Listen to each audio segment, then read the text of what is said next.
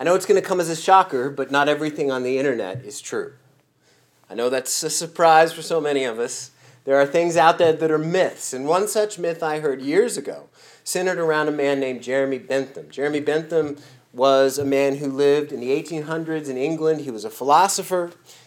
He directed to the University College of London to, as the myth went, to keep his remains and have his remains come into every single meeting of the advisors. And in the minutes of the meeting, there would be the following phrase: Jeremy Bentham, present but not voting.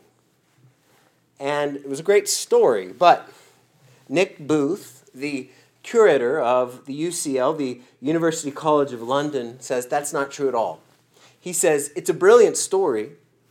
It has everything: a dead body, academic eccentricity, reanimation of a corpse, ancient tradition. What's not to love? Except, unfortunately, it's a myth. One of many legends that have built up around the old radical, which was Jeremy Bentham's nickname, that he would have enjoyed. Which is so, it's not true that his remains were wheeled in. But what is true is also strange. Jeremy Bentham directed that to his friend Dr. Smith, create an auto icon of him.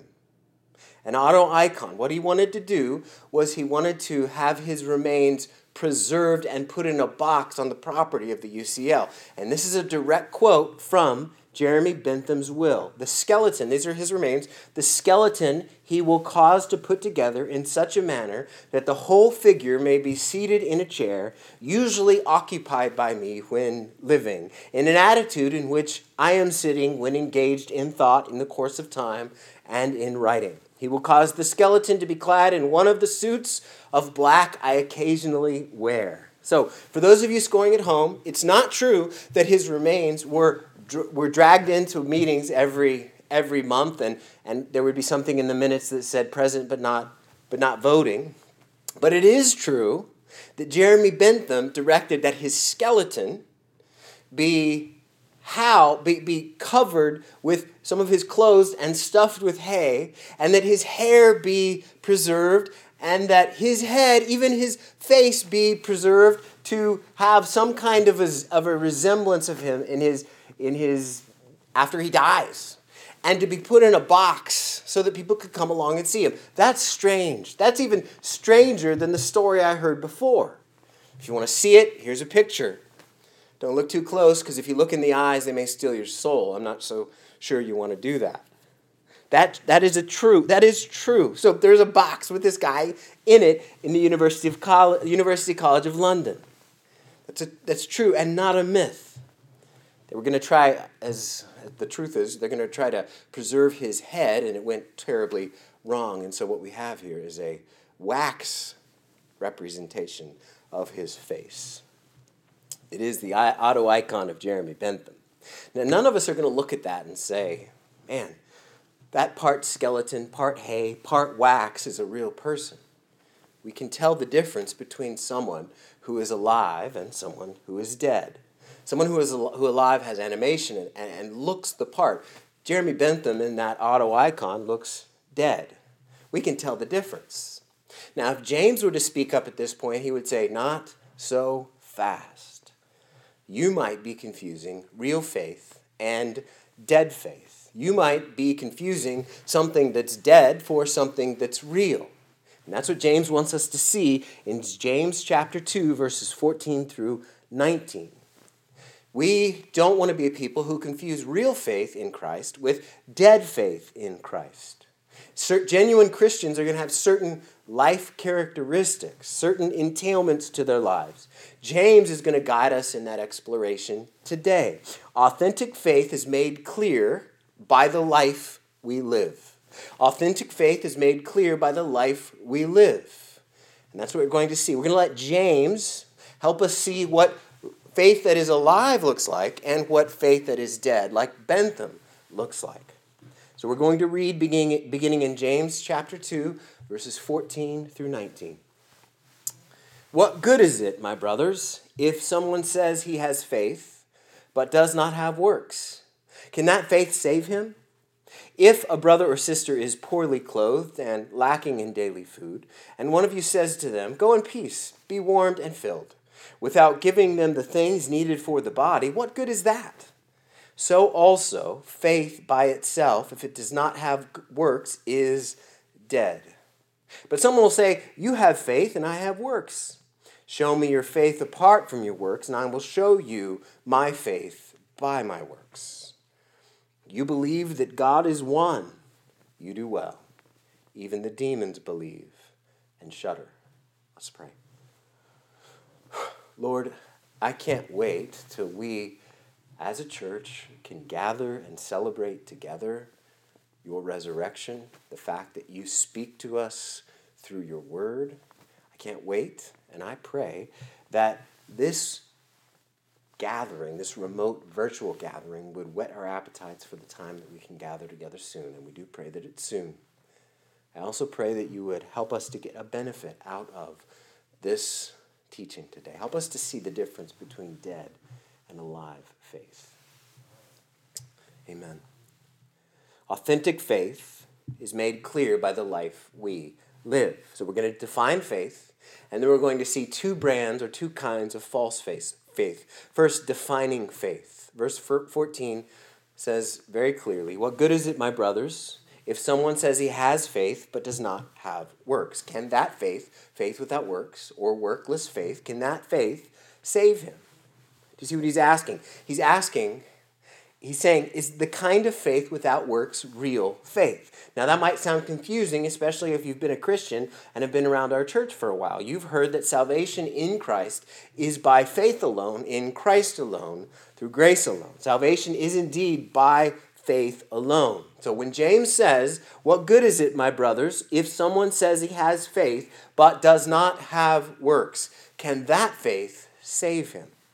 Now, is he saying that salvation is not by faith alone? Is he asking that question?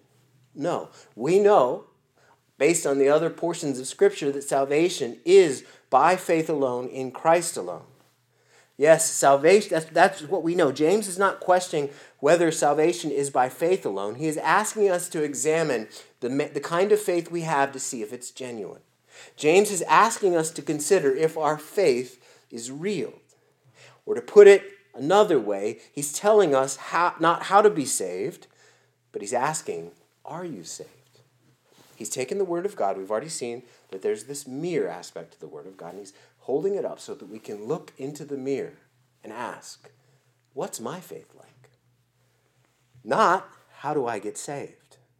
So how can we tell if someone has genuine faith? Look at verse 14. "What good is it, my brothers, if someone says he has faith but does not have works? Can that faith save him?" The answer there is no, it can't. Because that kind of faith is not real faith. It makes perfect sense. When you come in contact with Jesus and put your faith and trust in him, you are not going to say the same. Authentic faith in Christ changes your mindset, your way of living, your very life. God works alone and brings you to salvation in Christ. Salvation is not by good works, but by faith in Christ. But those who are saved and trust in Jesus, they will have a life marked by good works. Do you see the difference? Salvation is not by good works, but those who are saved will always do good works. Now, this is very important for us to understand. So many people populate churches, and they don't understand this distinction. Jesus never directs us to clean ourselves up or make sure that we are trying to obey better so that we might be able to be worthy to be saved. No, he calls all sinners to come. He says, if you're to the vile, come. To the profane, come. To the promiscuous, come. To the greedy, come. To the selfish, come. To the self-righteous, come. And what does he ask? He just asks that you come and ask for forgiveness. And he is the only person who can do that and give you new life. To be saved, we go to Jesus. That's it. See, what James is doing is he's picking up the conversation there and saying something like this. Do the vile stay vile if they have real faith? No. Do the profane stay profane if they have real faith? No. Do the promiscuous stay promiscuous if they have real faith? No. Do the greedy stay greedy if they have real faith? No. Do the selfish stay selfish if they have real faith? No. Do the self-righteous stay self-righteous if they have real faith? No. See, what James is doing is he's showing us what authentic faith in Christ looks like. And real faith, unlike Jeremy Bentham, is never dead. Real faith, unlike Jeremy Bentham, is never dead. See, we're saved by faith alone, Philip Melanchthon said, but not a faith that remains alone. So, that's defining faith. What does false faith look like? False faith look like. There's two examples in verses 15 through 19. First is a workless faith. It's a faith devoid of obedience. You can see this in verse 15. If a brother or sister is poorly clothed and lacking in daily food, and one of you says to them, "Go in peace, be warmed and filled," without giving them the things needed for the body, what good is that? What good is that? See, another Bentham kind of faith is a faith that doesn't lead to any kind of self-sacrifice or any kind of service in your church community. We know that he's thinking of the church community first because he uses the phrase brother or sister. So a workless faith looks like this.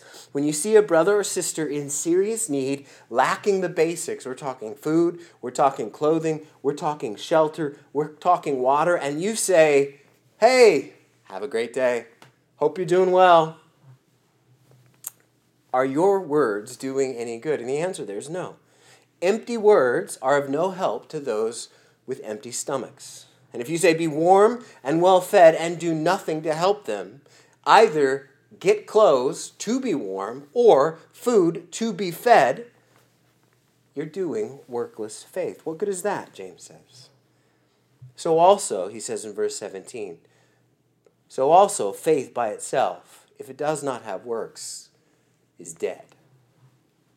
It's a Bentham kind of faith. In other words, your faith is as empty and as dead as your words to people in need. That's what he's saying.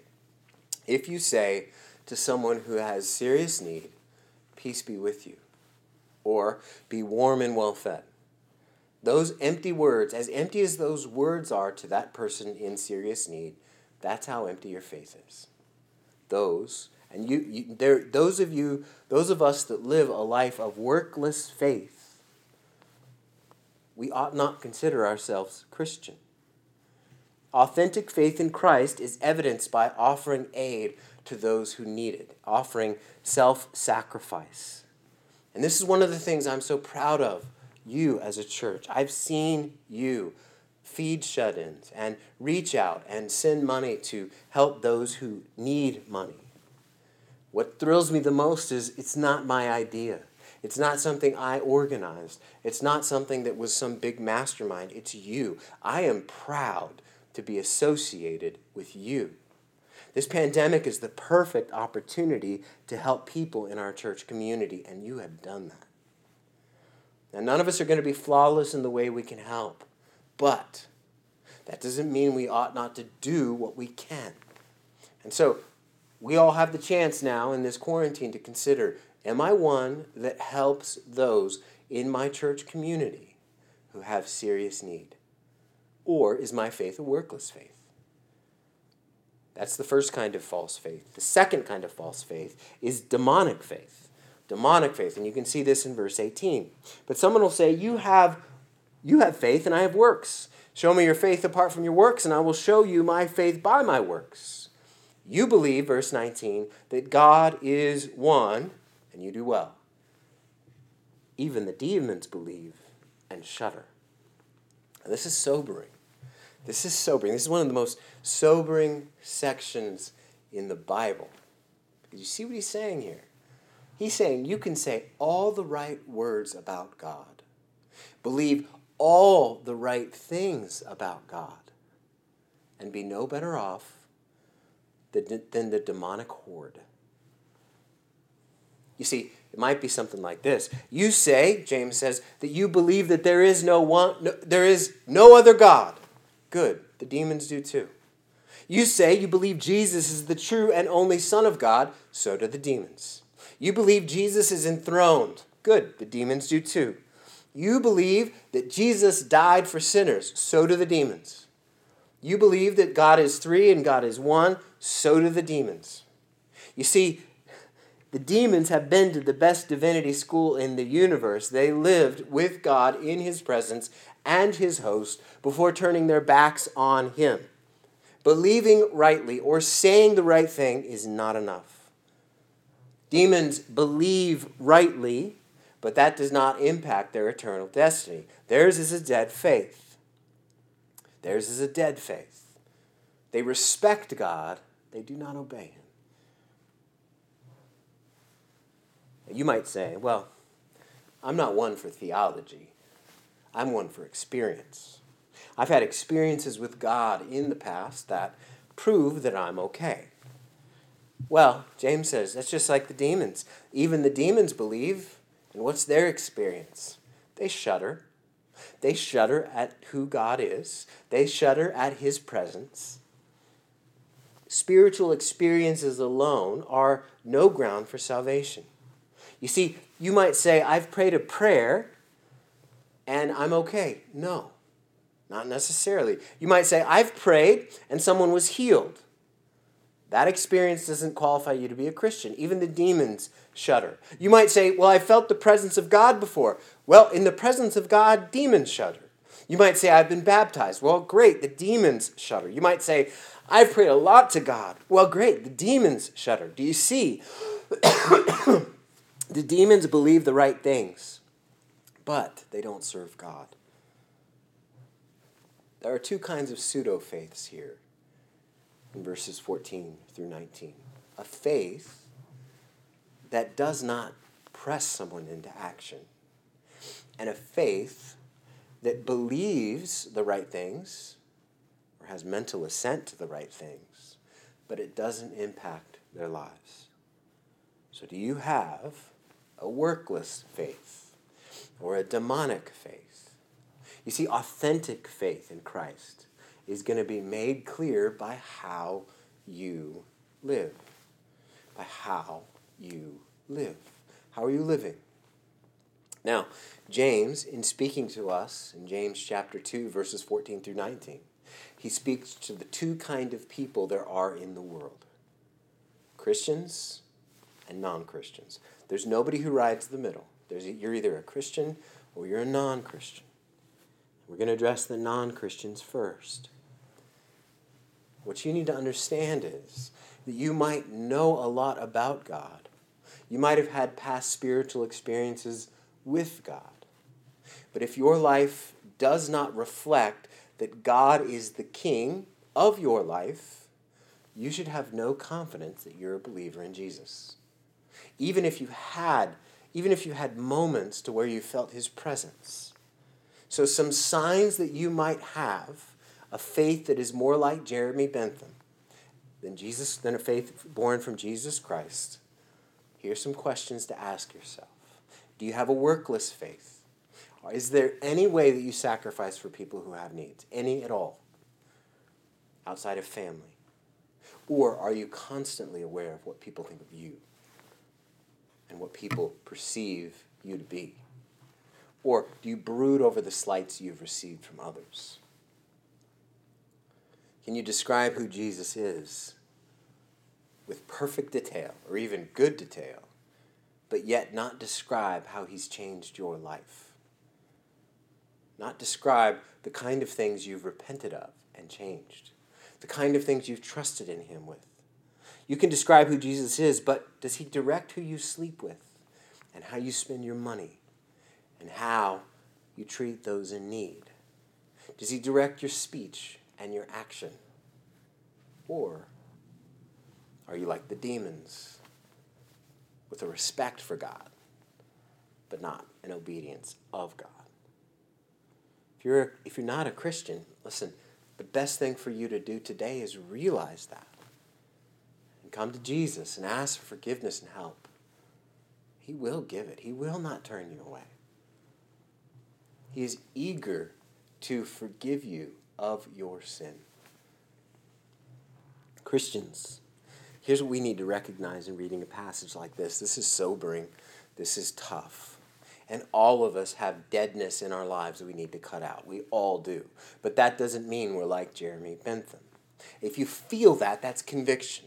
Conviction is those may be some specific things in your life where you realize, I need to take that to the Lord. I need to change that. I need help. I need God's help to help me here and here and here.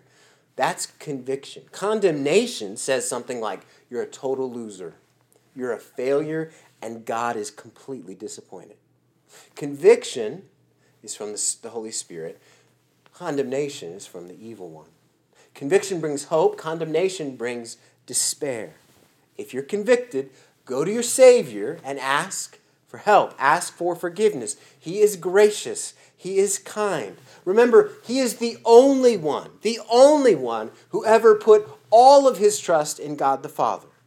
He is the only one who always spoke the truth and always spoke words that were consistent with His life. He is the only one who lived a consistent life like that. So our goal is not to be perfect, because we cannot be perfect.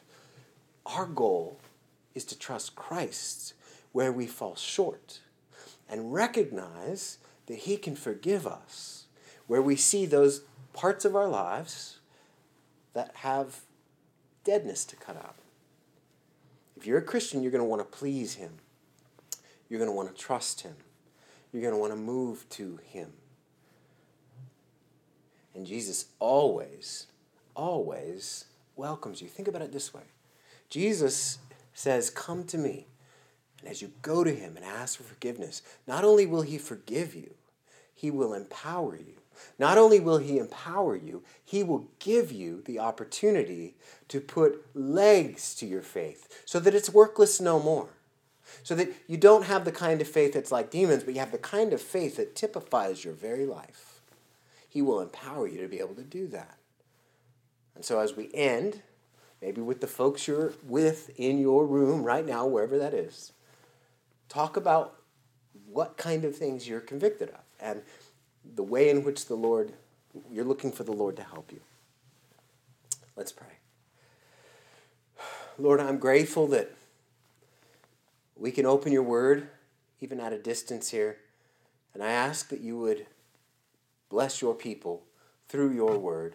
And I pray, Lord, that you would help us not to be a people that are okay with deadness in our lives.